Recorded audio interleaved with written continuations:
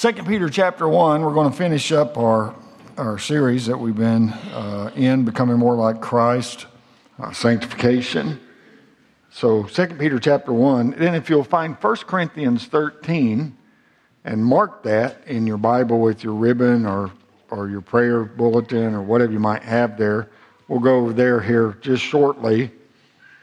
But we're going to read, in 2 Peter chapter 1 initially, and then we'll move on here in just a little while. So once you find that, if you'll stand with me for the reading of the Word of God in honor of God's Word, we'll get right on into it.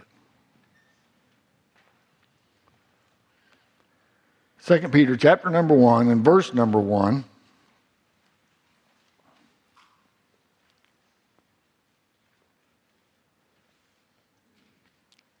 The Bible says, Simon Peter, a servant and an apostle of Jesus Christ, to them that have obtained like precious faith with us through the righteousness of God and our Savior, Jesus Christ. Grace and peace be multiplied unto you through the knowledge of God and of Jesus our Lord, according as his divine power hath given unto us all things that pertain unto life and godliness, through the knowledge of him that hath called us to glory and virtue, whereby are given unto us exceeding great and precious promises, that by these ye might be partakers of the divine nature, having escaped the corruption that is in the world through lust. And beside this, giving all diligence, add your faith virtue, and to virtue knowledge, and to knowledge temperance, and to temperance patience, and to patience godliness, and to godliness brotherly kindness, and to brotherly kindness charity. For if these things be in you and abound, they make you that ye shall neither be barren nor unfruitful in the knowledge of our Lord Jesus Christ. But he that lacketh these things is blind, and cannot see afar off, and hath forgotten that he was purged from his old sins. Wherefore the rather, brethren, give diligence to make your calling and election sure. For if ye do these things, ye shall never fall. For so an entrance shall be ministered unto you abundantly into the everlasting kingdom of our Lord and Savior, Jesus Christ. Wherefore I will not be negligent to put you always in remembrance of these things, though you know them, and be established in the present truth. Yea, I think it meet, as long as I am in this tabernacle, to stir you up by putting you in remembrance, knowing that shortly I must put off this my tabernacle, even as our Lord Jesus Christ hath showed me.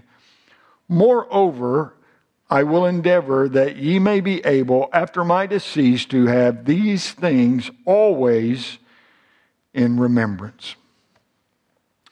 Well, we've gone through virtue and knowledge and temperance and patience and godliness and brotherly kindness, and we're down to the most important one, I believe, and that's charity, which we know as love. And we've taken steps. We're talking about sanctification. Well, I thought sanctification was all about being separated from this world. Well, it is. But true sanctification starts here. And without it starting here, it'll never be true sanctification. No, it's got to come from here. If not, it's just all the outward. And if it was just all the outward, then we might as well just label ourselves Pharisee, because it's all about what we're doing. Come on, not about who we are. Come on, the outward's important too, but we're dealing, well, where we need to deal with. Because if the heart's not right, nothing else is going to be where it needs to be. And sanctification really is, yes, it's us being set apart from the world to God. So it's not good enough that we set ourselves apart from the world if we're not setting ourselves unto God. It's so very important. And what we're going to address tonight, well, I've just titled it Learning to Love. Doesn't the Bible say that God is love? I know we're independent Baptists and everything, but we don't have to be afraid of love. I mean, we are to love people. And I think that it's going to be very clear as we get into this message how important it is. So let's pray and we'll get started. Heavenly Father, one last time, we just ask for your guidance, your power, that unction, clarity of thought. Please, I need your help there. And clarity of speech. That this message might be preached just the way that you'd have it done. And I pray that your precious Spirit would arrest the attention of the listeners, whether right here in this sanctuary or by live stream. And I pray that you'd speak to us tonight and help us, Lord. Help us in our walk with you, in our life that's lived for you. Help us use your word tonight in a mighty way, God, to touch our hearts. We pray you will. We're trusting you to do what you can only do. Bless and meet with us now. We pray, please, in Jesus' name. Amen and amen. Thank you so much for standing, and do be seated.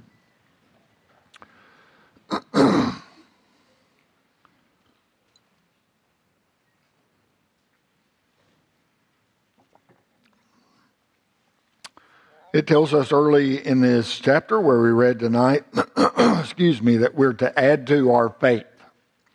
That's once we're saved by the grace of God. It's important. There came a day in your life, if you are saved by the grace of God, there came a day in your life where God gave you enough faith that you could believe the gospel. No. It's a gift of God. That faith that God gave you that faith to believe. Anybody here ever see Jesus face to face? If you raise your hand, I'm worried about you. One of these days we'll get to see him face to face, and I look forward to that. But God gave us enough faith one day to believe that the Lord Jesus Christ came, lived a virtuous life, died for us, was laid in a tomb, rose again. Come on, God gave us enough faith. And we're to add to our faith. What are we supposed to add to our faith? Virtue. That's a willingness to please God. I'm telling you, you'll never go any further in your Christian life if you don't have a willingness to please God. Oh, no. You can be saved by the grace of God and just stay right there in baby stage for the rest of your born again days. If you don't have a willingness to please God, we have to have a heart for God. We have to have a willingness to please God, because God is not going to make us do anything. God wants us to do what he tells us to do through his word, because we love him, because he first loved us. Absolutely so. So we add to our faith virtue. And then to virtue, knowledge. Knowledge of what? Knowledge of the Bible. That's how we know how to live. Come on. I mean, if we have a willingness to please God, surely we want to know what God would have us to do. Somebody say amen right there. I want to make sure you're awake on this Wednesday night service, because I believe this is a very, very important message, and I want us to get tuned in right from the start. We have to have a willingness to please God, and then we have to have knowledge of what God would have us to do. That's why we have to stay in our Bible. That's why I stay on you all the time. Read your Bible, read your Bible, read your Bible, read your Bible. And I'll continue to do that. I've had people gripe before. All he ever preaches about, read your Bible. No, that's not all I ever preach about, but that's probably all that they ever hear, because they're not reading their Bible.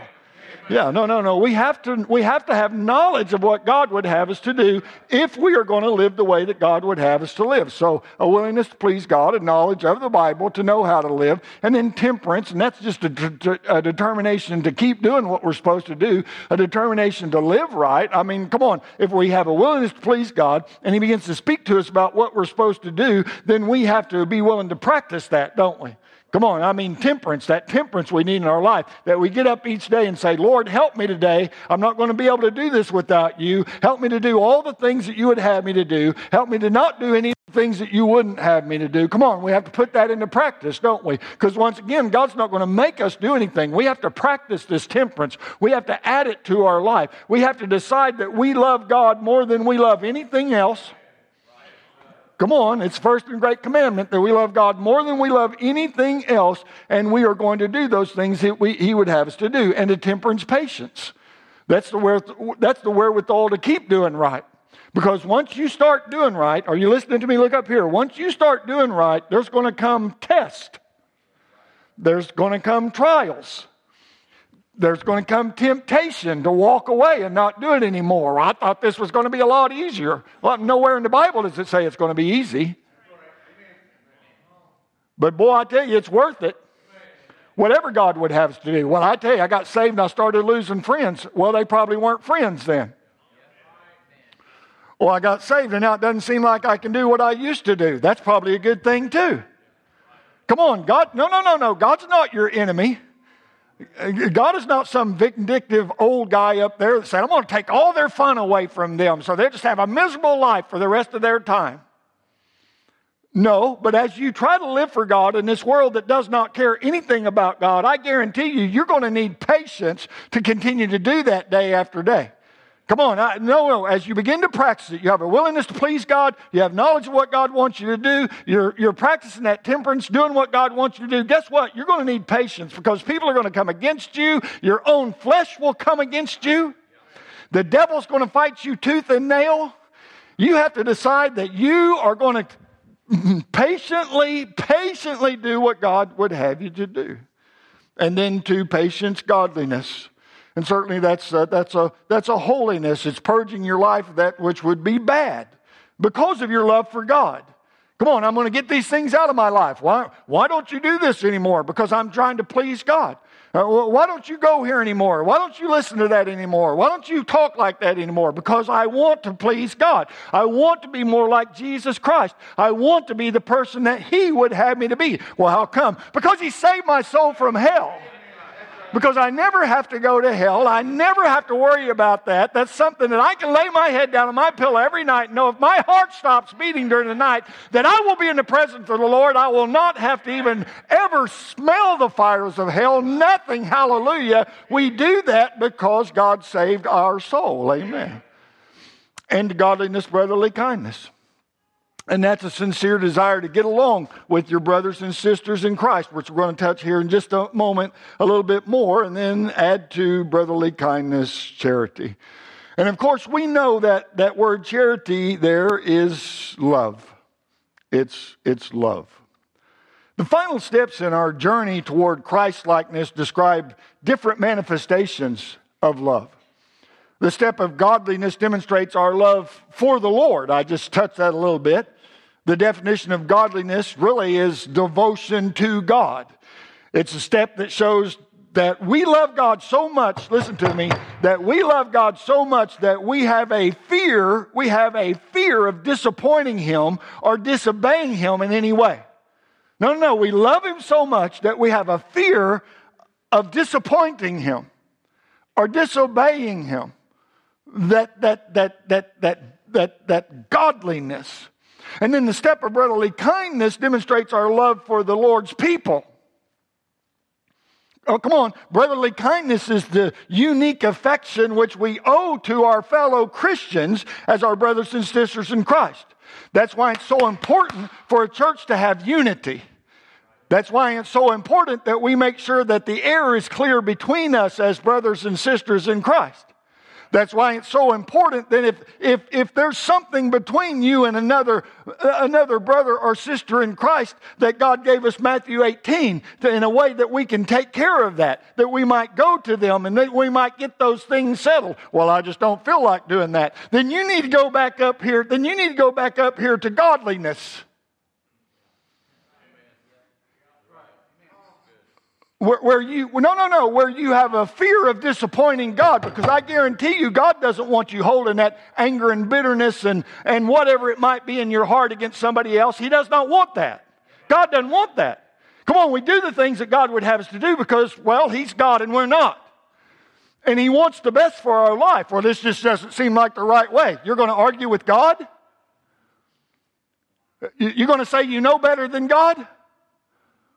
You're just going to do it your way, whether God likes it or not? Come on, no. I mean, there's a lot of people say, well, I tell you what, I'm just not going to do that. Well, how come?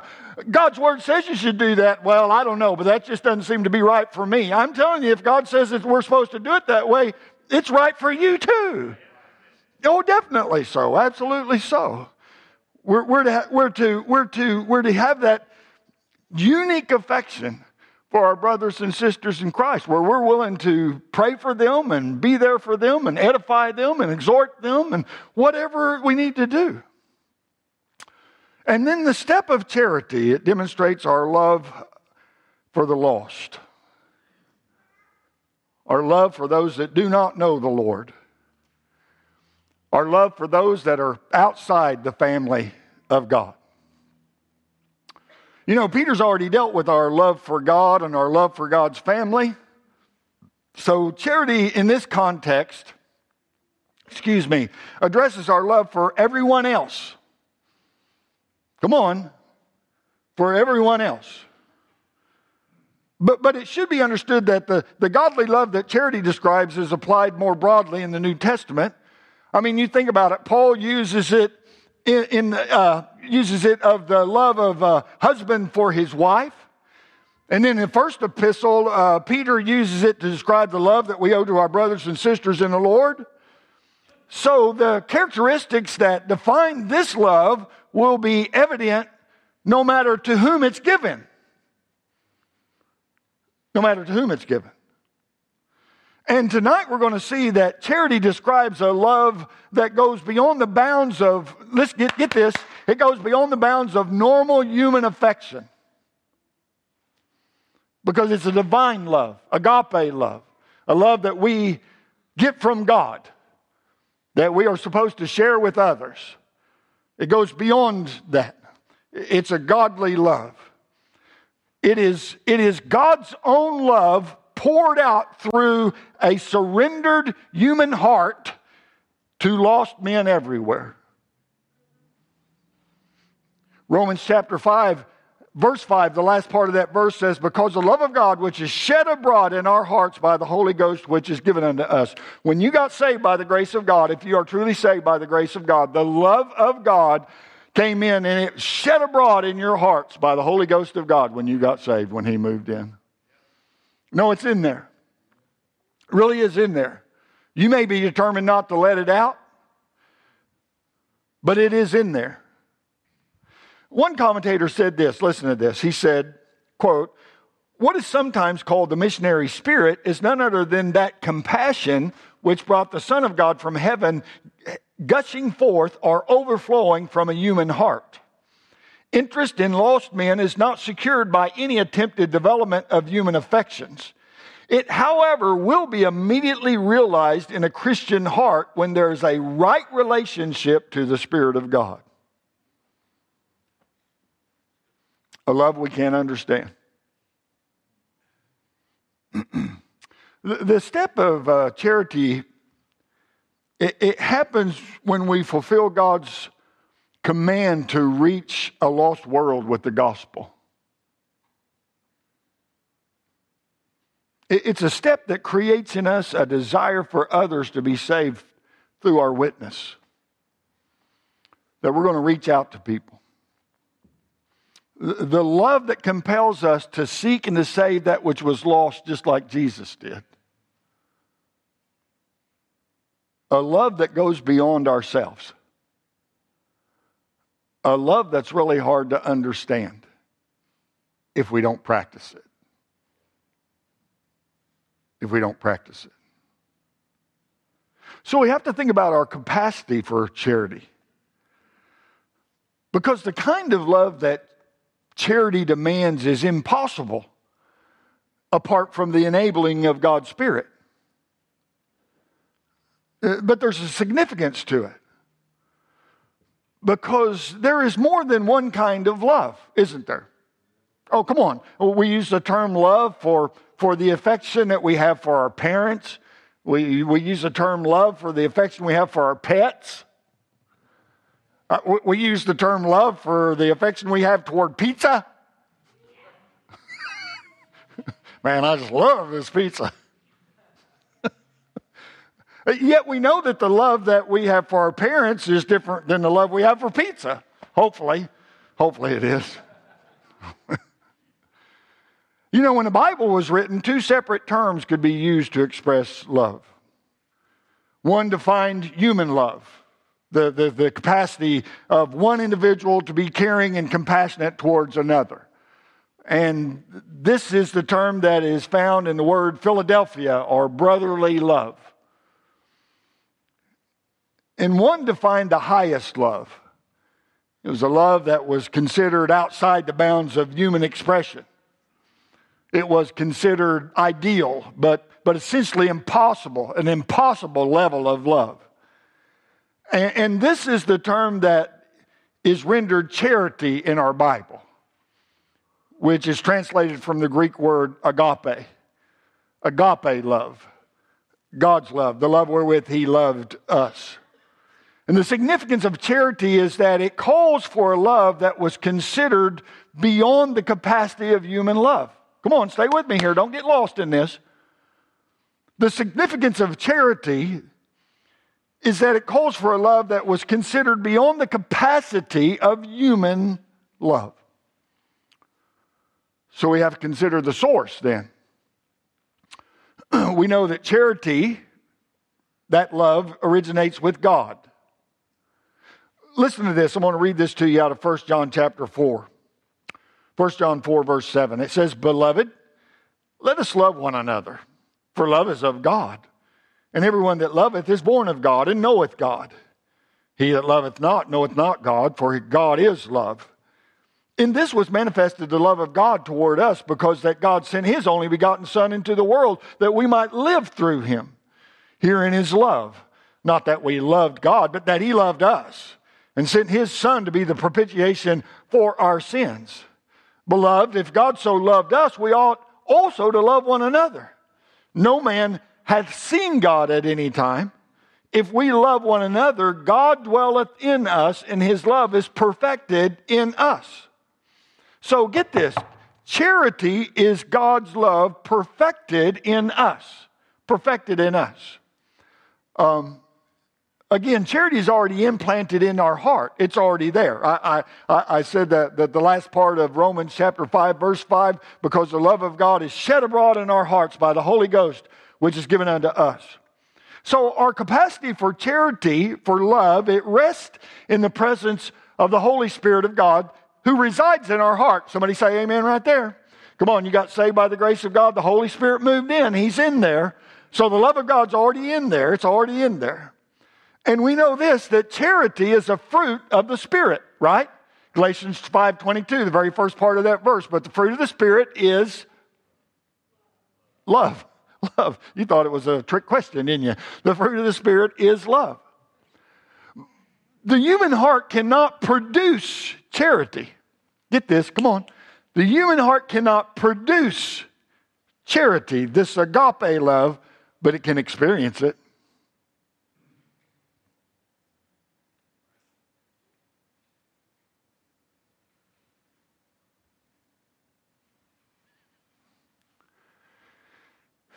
It is the human expression of God's own love passing through the heart of a Christian who is filled with the Holy Spirit.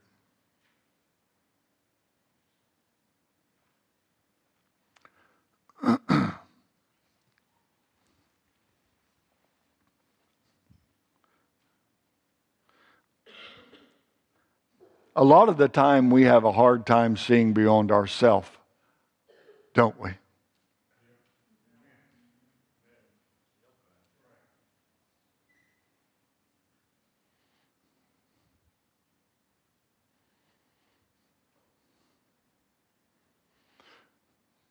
And that's why God gave us His Spirit.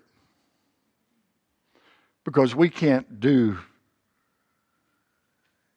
the work of God, and we can't be who God would have us to be as His witnesses without His love. It's not going to happen. And that's why it's so important that we put God first. Because if we don't have God first, then we're more important. And if we're more important, then we don't see the need of showing God's love to anybody. Oh, I'll say it again. If we're first, if we put ourselves before God, then we don't see the need in showing God's love to anybody because, hey, I'm saved. I'm safe. God's forgiven me. Hallelujah. I'm thankful for anybody that can testify like that. I'm thankful I can stand up here and testify like that. But God saved us that we might be a light to this world, salt to the earth. He saved us that we might be thankful enough that we would share His love with somebody else.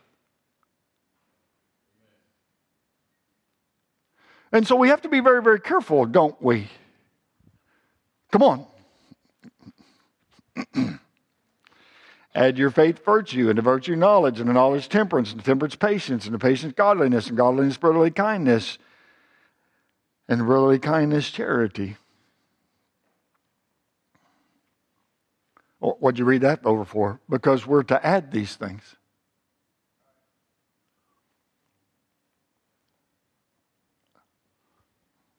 Okay.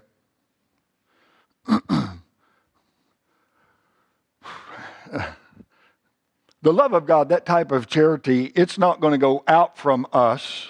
Are you still with me? It's not going to go out from us unless we decide to let it out. Is it? No, we're challenged week after week. Brother Mike gets up and challenges us week after week to share the gospel with others. Get the gospel out, pass out tracts. Week after week. Guess who decides whether or not that happens? You do.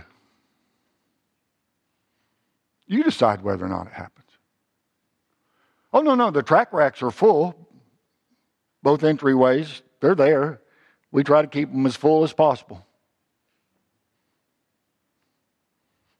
So you decide whether or not you're going to take those. You decide whether or not you're going to invite anyone to church, pass out the gospel. You decide whether or not you're going to pray for others and then have an opportunity to sit down with them perhaps and talk to them about the Lord. You decide. No, you're the one that decides. And I don't know about you, but I can speak for myself that when I first got saved, I just couldn't wait to tell somebody. I was telling strangers. It didn't matter, 7-Eleven. It didn't matter where I went. I was telling people about Jesus. It didn't matter. I didn't know what a gospel tract was, Brother Cole. But man, oh man, I wanted people to know Jesus. Because of what he had done in my heart. Even though I was a long way from being what I should be, I'm a little closer now. But I wanted people to know about it. And so I let it out.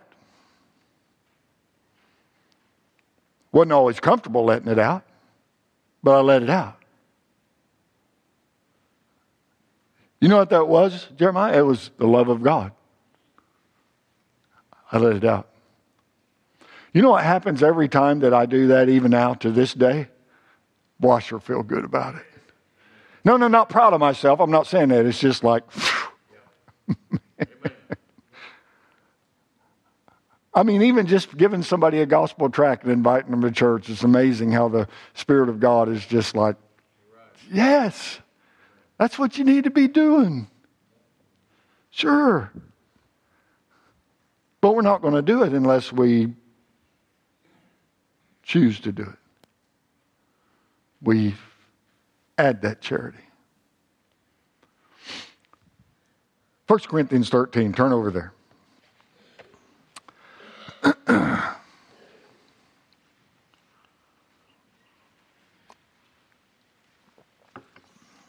Let's look briefly at the characteristics of charity. You like that word briefly, right? That's briefly. Understood, yeah. Let's think about the excellence of it. God's love, charity, this agape love. Let's think about the excellence of it first. Look at verse number 1. Though I speak with the tongues of men and of angels and have not charity, I'm become as a sounding brass or a tinkling cymbal. And though I have the gift of prophecy and understand all mysteries and all knowledge, and though I have all faith, so that I could remove mountains and have not charity, I'm nothing. And though I bestow all my goods to feed the poor, and though I give my body to be burned and have not charity, it profiteth me nothing. So the Apostle Paul makes a point in verses 1 through 3 that is very easily missed. He says this. Are you still with me? He says this. Though I exercise great spiritual gifts, but there's no charity in my actions, well, I am nothing. And though I make great personal sacrifices on behalf of others, but there's no charity in my actions, well, it profits, get this, it profits me nothing. Profits me nothing. Now, why would Paul say this? I mean, since when is love about what I become, or what I do, or how what I do profits me? Come on, stay with me here. Don't check out. I mean, isn't love supposed to be about the other person? And if so, why then does Paul demonstrate the excellence of charity by relating it to how it might benefit him?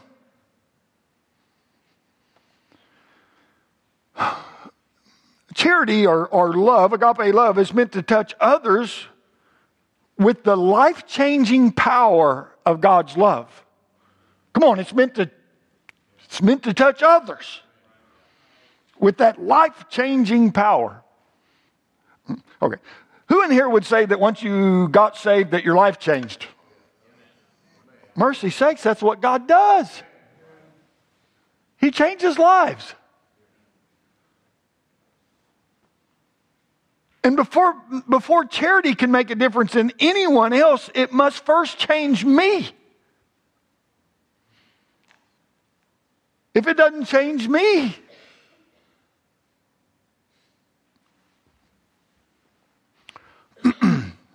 there's a lot of good charities out there, aren't there? Not talking about love anymore. Talking about charities. Come on, these different institutions, these different my brain stopped. These different charities that go out and help people, that give them stuff, all that. There's different charities out there, isn't there? Charities, you give to charity, they give out all that, they give all this stuff. There's different charities. Some of them are even, to an extent, tied to churches. And people can make themselves feel really, really good just giving stuff out. Well, I'll give a little money so they can have some beans. I'll give a little money so they can have a warm coat. I'll give a little money so they can help them build them a house. Or, preacher, is anything wrong with that? Oh, no. There's nothing wrong with any of those things. I think that we should help folks as God will lead us to help folks. I think we should do that. But if we're just doing it because to make ourselves feel better, we're missing out. We're missing out.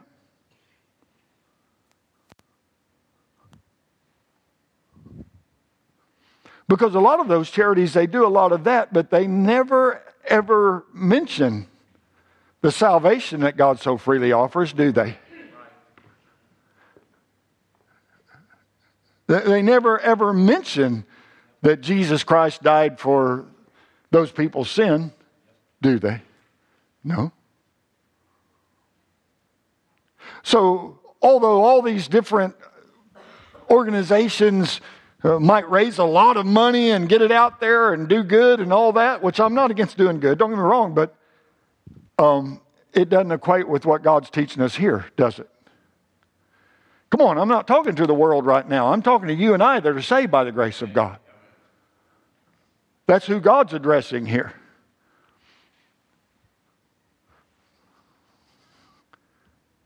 Before charity can make a difference in anyone else, it must change me. If my life has not been transformed by God's love, then it will lack the capacity to greatly change others. We have to let God change us. We will know that our lives have been changed by God's love when others see the characteristics of godly love displayed in the exercise of our gifts and the sacrifices we make. Listen, the sacrifices we make for the Lord. For the Lord. And we can see the expression of that right here. Look at verse number 4, where we are.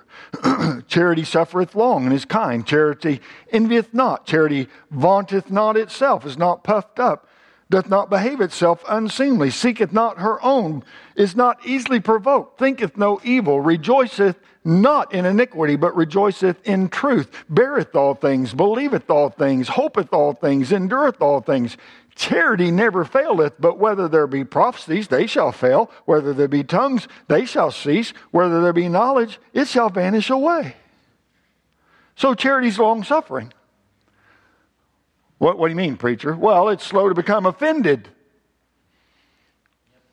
No, it's slow to become irritated. It's long-suffering. Charity bears up the unbearable. But we have to practice that, don't we? It also says charity is kind. No matter how rude or unpleasant people may be, charity never displays itself in a mean-spirited way. Doesn't do that. No, we're talking about the love of God that is shed abroad in our hearts. Are y'all still with me? Somebody say amen. Oh, absolutely. No. It's the way it is. And guess what? Charity is not envious or boastful or proud. Charity's not in competition for anybody's applause or anybody's affection. No. Nor is it hurt when it comes in second best. Well, I don't know why they don't ever. I don't know why they always get the recognition and I don't ever.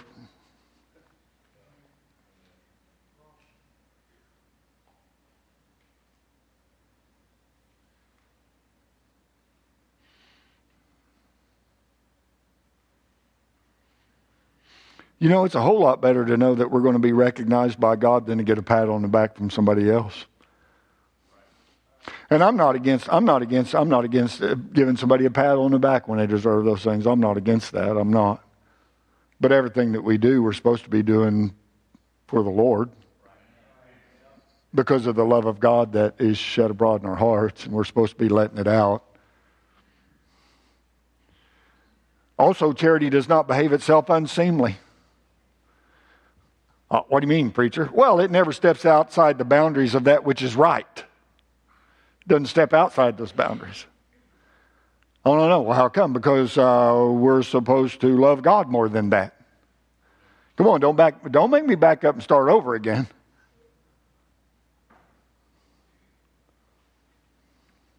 Charity doesn't look out for its own interest.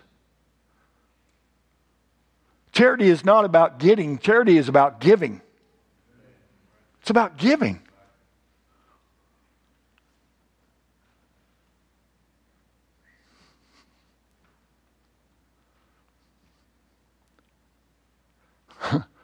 Charity, that love of God, that God's love does not insist on getting its own way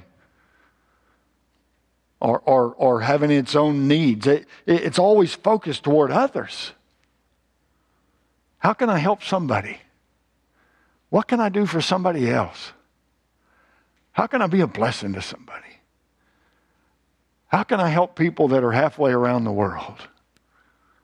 How can I help people in St. Joseph, America? How can I help people at my school? How can I help people at my workplace? How can I help people out on the street? How can I help people?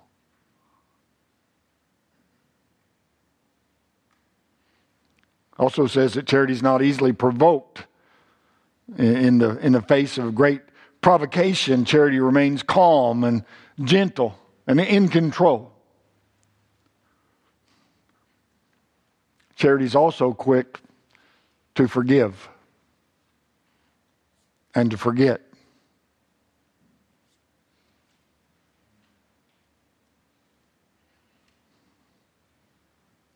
No. It doesn't dwell on the evil that others may have done. It lets it go. But you don't know what they... Stop. Don't try to justify it, holding on to it. Oh, no. Charity lets it go. Father, forgive them, for they know not what they do. We're talking about the love of God. Come on, we're talking about becoming more like Christ. That's what real sanctification is all about. It's like coming more like Him. And Brother Rick, you know when He gets a hold of your heart, everything else starts changing.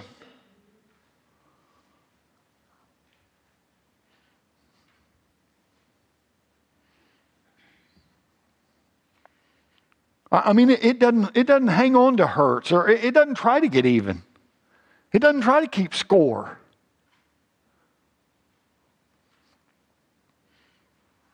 No. Charity is virtuous. Virtuous. Verse 6, rejoiceth not in iniquity, but rejoiceth in the truth. Because see, this agape love, this charity grieves over sin. And it's always a champion of truth, a champion of right. I'm going to stand for what is right. It grieves over sin that's in the world, in its own life. But charity is also strong, verse number 7. Beareth all things, believeth all things, hopeth all things, endureth all things. It has a unfailing, steadfast confidence in God. In God. No, it doesn't quit. It doesn't fall out. It doesn't quit.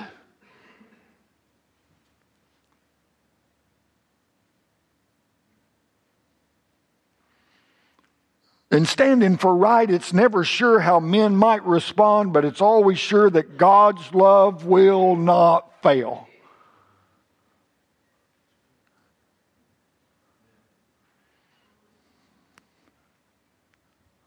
Well, I tried to share the gospel with somebody and they just got really, really, really mad at me. God still loves you.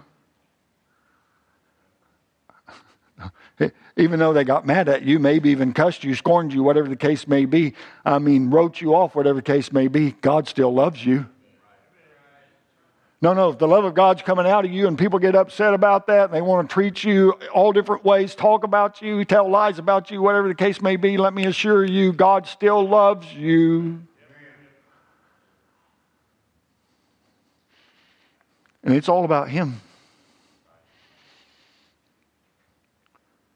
And when it ceases to be all about Him, we get in the way.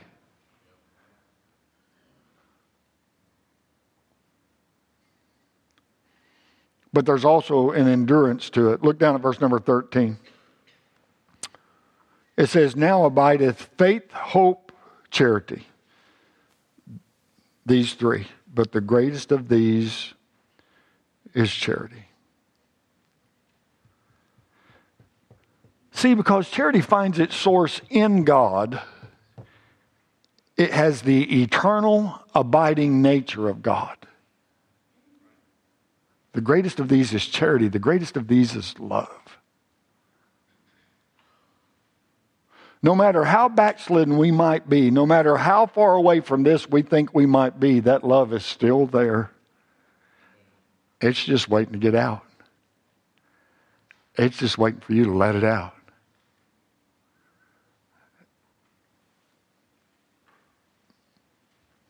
Men could kill Jesus, but they could not kill His love for them.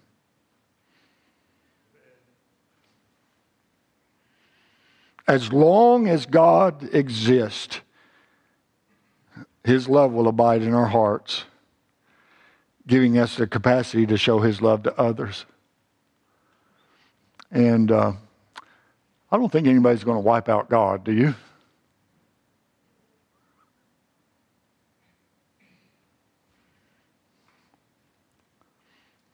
So what's the cause for charity?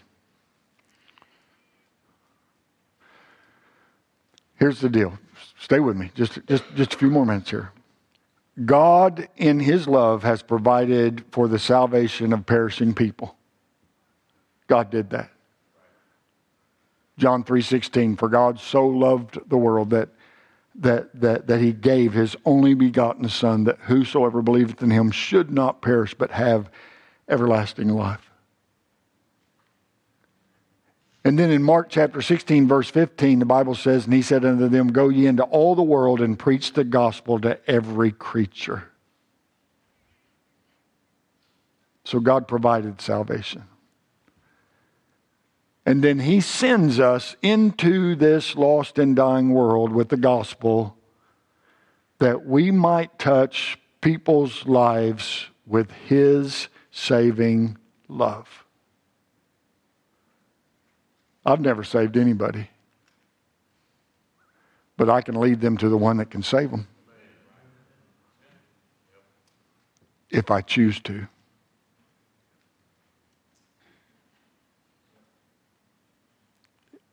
If we choose to.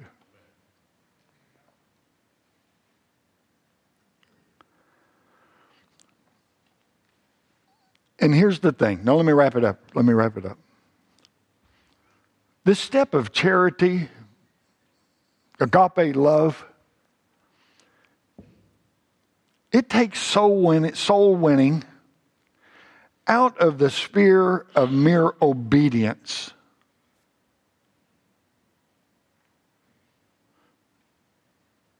And it makes it a matter of sharing with others the very heart of God and the very love of Christ.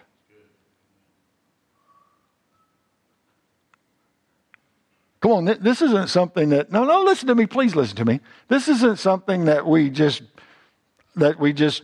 come up with this certain formula and plan and we can say this thing to different people, then get them to say this prayer, whatever the case may be. No. This is the love of God that comes out of us that we take to other people and share that with them. Share the very love of Jesus Christ with them. And then we are no longer simply telling people how much God loves them. We are showing them how much God loves them. We're showing them. And for that reason, it's the highest form of Christian maturity. When we get to that place where we've just got to get the gospel out to somebody. Lord, give me an opportunity to talk to somebody about the Lord. Open doors for me. Give me boldness of the Holy Ghost that I need, that I might speak up and pass out tracts and invite people to church and tell them about Jesus Christ. Work such a work in my own life and my own heart that I've just got to let your love out. And I'm telling you, ladies and gentlemen, when we start looking outward more than we're looking inward, our whole life changes. Our whole life changes. But if it's all about you,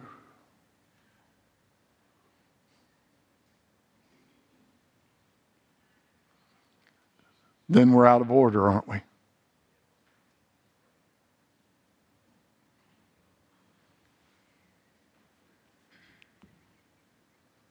More than faith, and now abideth faith, hope, and charity. More than faith, more than hope. The greatest thing we can show an unbelieving world is charity. The love of God. I know this. Being saved now 37 years, I know this. Sanctification is a lifelong process. It certainly does not happen overnight, does it? No. When we have added each of these qualities to our lives in some measure, none of them will perfectly conform to that of our Savior. What are you saying? I'm saying there's always going to be room for growth and maturity. Always. Until we leave this life. Always. Always. Well, I think I'm doing pretty good right where I'm at. You're missing it. I'm telling you, you're missing it. Whenever we plateau and don't feel like we need anything more, we're missing it. God always has more. In this life, the expectation of sanctification, listen to me, I'm writing it down, is not perfection. Please get this. If you don't get anything else, get this.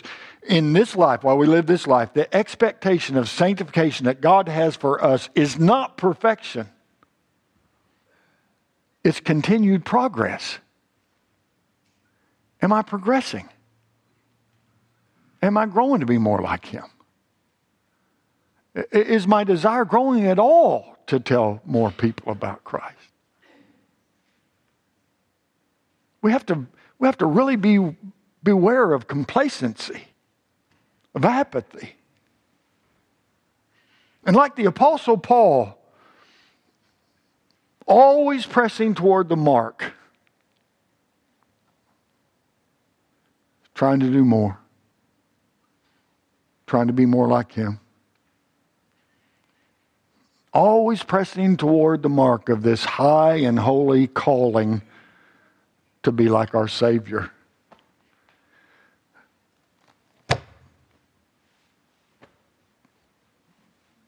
Because, well, that's what we're supposed to be. Conformed into His image. The image of Jesus Christ. That's all believers. All of us. We're to be conformed into His image. Add to your faith. Where are you at? In your stage of Christianity, where are you at? I don't expect an answer, but I really like for you to think about it for a minute and be real honest with yourself and with God. Where are you at? Your level of Christianity. Look up here. Your level of Christianity, where is it? Where is God in your life? Is He, number one, like He should be? Or not? Is the love of God, are you letting it out? Or not?